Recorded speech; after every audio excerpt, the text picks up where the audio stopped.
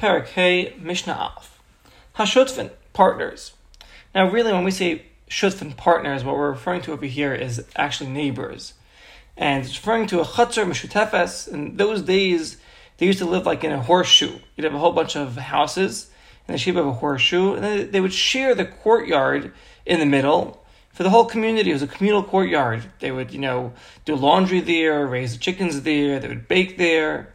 So you have these two neighbors, for example. Let's just say we're looking at a really small courtyard. There's two neighbors. It could really be, 10, 20 neighbors, doesn't matter. But to keep our case simple, let's just say we're working with two neighbors, okay? So you have these two neighbors. Shenadru hana zemizad. They both make a neder not to have benefit from one another. Says the Mishnah, Asur likanos l'chatzar. They are forbidden to enter the chatzar.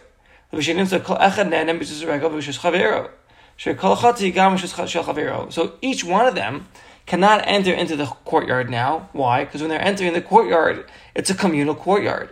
And when each one's going into the courtyard, they'll be walking through their friend's portion, and therefore they'll be benefiting from their friend and transgressing their neder. So both of them cannot use the courtyard. And now it's important to keep in mind that the case here is where the courtyard is she'ein ba din chaluka. It's not large enough to be divided. Meaning, technically, to divide the courtyard, each homeowner has to have 4 amos right by his front door, just for the entryway of his own space, and then 4 square amos of the courtyard that can belong to him. So in this scenario, if there are two neighbors, they each have to have 4 amos in front of their homes for their walking, this is their entrance way, and then they each have to have 4 amos of the courtyard that has to be theirs. If the courtyard is only 7 amos, they can't divide it. If they can't divide it, we cannot define which area belongs to who. Because if the courtyard was, 10 amos, 10 amos by 10 amos, so just divide the courtyard, and then you'll know whose area is whose, and they'll just be careful not to walk in their friend's area. Right? That's simple. But here our case is, and it's important to stress this, is that the courtyard wasn't big enough to be divided. It was, 7 square amos. Each one would not get 4 square amos to themselves. And since we cannot determine which area belongs to who, both of them cannot use the courtyard unless they're using their friend's area. That's the opinion of the Tanna Kama. But of course, if it was a 10 by 10 courtyard, just divide it in half, see who gets what, and, just avoid your neighbor. All right. But Rabbi Eliezer ben Yaakov Omer, he argues. He says, no, I don't care that the courtyard's too small and you can't divide and you can't allocate, which area belongs to who, and therefore forbid everyone from walking there, these two neighbors from walking in it entirely. No. He says, let each one walk in the courtyards. Mutarmim, they're permitted to enter into the courtyard, because each one could say, I'm walking in my own area. Meaning, the Gemara explains that Rabbi Eliezer ben Yaakov holds the concept of breira. Breira means we could determine retroactively when each neighbor is walking in the yard, the area they're walking in was the area that belongs to them, even though we can't determine with a fine line of this is your 4 amos, this is your 4 amos. And therefore, even though it's not splittable, you can't divide this courtyard, nevertheless, it's fine. Because each one could say when they're walking through the courtyard, I'm just walking in my area, and therefore they're not transgressing the neder. Ushnei masurim, but however, both according to Tanna Kama and Rabbi Eliezer ben Yaakov, they both agree that they're both forbidden. Lahamed shomer chayim, v'tana lokadas golem. They both agree the neighbor cannot put up the mill to grind, the oven to cook, and to start raising chickens there. Shkeim and Hadin, according to the letter of the law, Rasham Hashut, and the neighbors are permitted in a courtyard to la'akev, to hold back each one of them in these matters. If they object for whatever reason, they could protest and not let their neighbor do these things in a regular case. And therefore over here, if they're not speaking up, then by default they're letting the neighbor do these things. That means they're giving their neighbor positive benefit, and that would be forbidden in our scenario. So of course both of them agree that neither of them, when they make a neder not to have benefit from each other, can start doing these activities in the courtyard. Why? Because again, normally they could object to the neighbor for whatever reason in a case where there's no neder. So over here, where they're not objecting and there was neder in place, that means by default they're giving them permission. They're giving them the permission to do it. That would be a positive benefit, and that is forbidden. So both of them cannot do these activities in the courtyard. What about a different case? What happens if only one neighbor has the neder that he cannot have benefit from his friend? Says the Mishnah, then lo yikayas l'chatzir. Also, lemuder, the one that made the neder, he cannot go into the courtyard. But of course, the other one could, right? But Rabbi Eliezer ben Yaakov Omer again, no.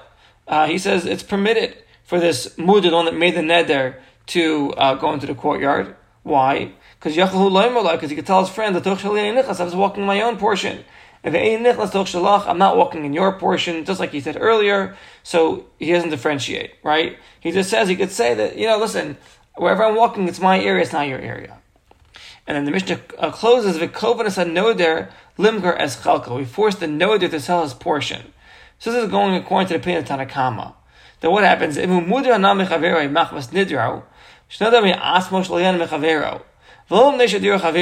one neighbor takes a neder on his own volition, says, I'm not having benefit from neighbor B. Not that neighbor B placed the neder on neighbor A. Neighbor A said, I don't want to have any benefit from neighbor B, and he makes the neder himself. So what happens is, according to Tanakama, we force him to sell his portion of the courtyard to neighbor B. Why? Because this neighbor B can walk around whenever he wants. He has no neder on him. Neighbor A said, I'm not having any benefit from neighbor B. Neighbor B never made such a neder. So neighbor B can walk around wherever he wants. So what's going to happen is, neighbor A might come to start walking around wherever he wants also, but he cannot. Because he said, I'm not having any benefit from neighbor B. So what happens is, according to Tanakama, he's forced to sell his courtyard to neighbor B, so that he won't even come to walk outside and transgress his neder.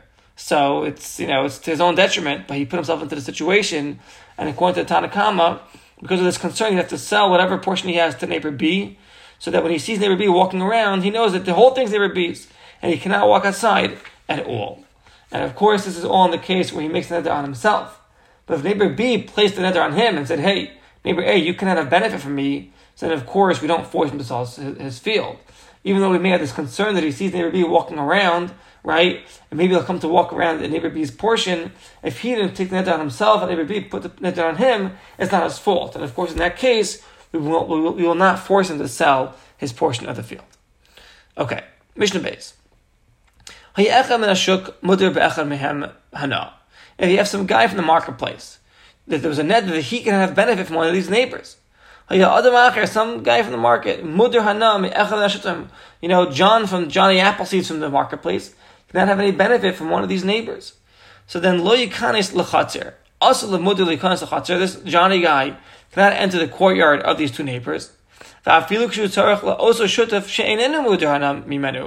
Even if he needs the neighbor that did not make the neder for him. Why?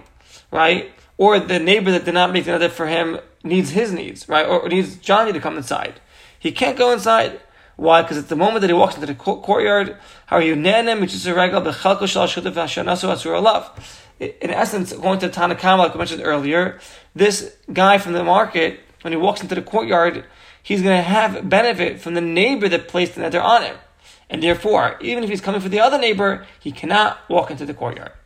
Rabbi Elazar ben Yaakov Omer, no, again, it's permitted of him to go into the courtyard. He could say, I'm walking into your friend's portion that did not make a neder against me. I'm not walking in your portion. Even in this case, Rabbi Elazar ben Yaakov holds the concept of breira, that we can determine retroactively that where he's walking in the area of the neighbor that never made the neder, and not on the neighbor that made the neder. So it's really a repeat of the previous Mishnah, but just not with the two neighbors making a neder on each other, or one of the neighbors making a neder on the other one, but it's where the neighbor made a neder from some guy from the market. And that guy from the market, whether he can enter the courtyard or not, it will be this dispute. The Tanakam will say he cannot enter at all. And Rabbi Yaakov will say that he could, because he'll say, I'm just walking in the portion of the neighbor that did not place the neder on me. And again, this is all in a case where the courtyard cannot be divided. There's not enough to give 4 amas to each homeowner, right? But of course, if you could divide it, then it's much simpler to divide it. You know whose portion is which, and he just has to make sure that he's walking in the area that he could walk, not in the area that he can't walk. And with that, we'll hold it over here for Mishnah Beis.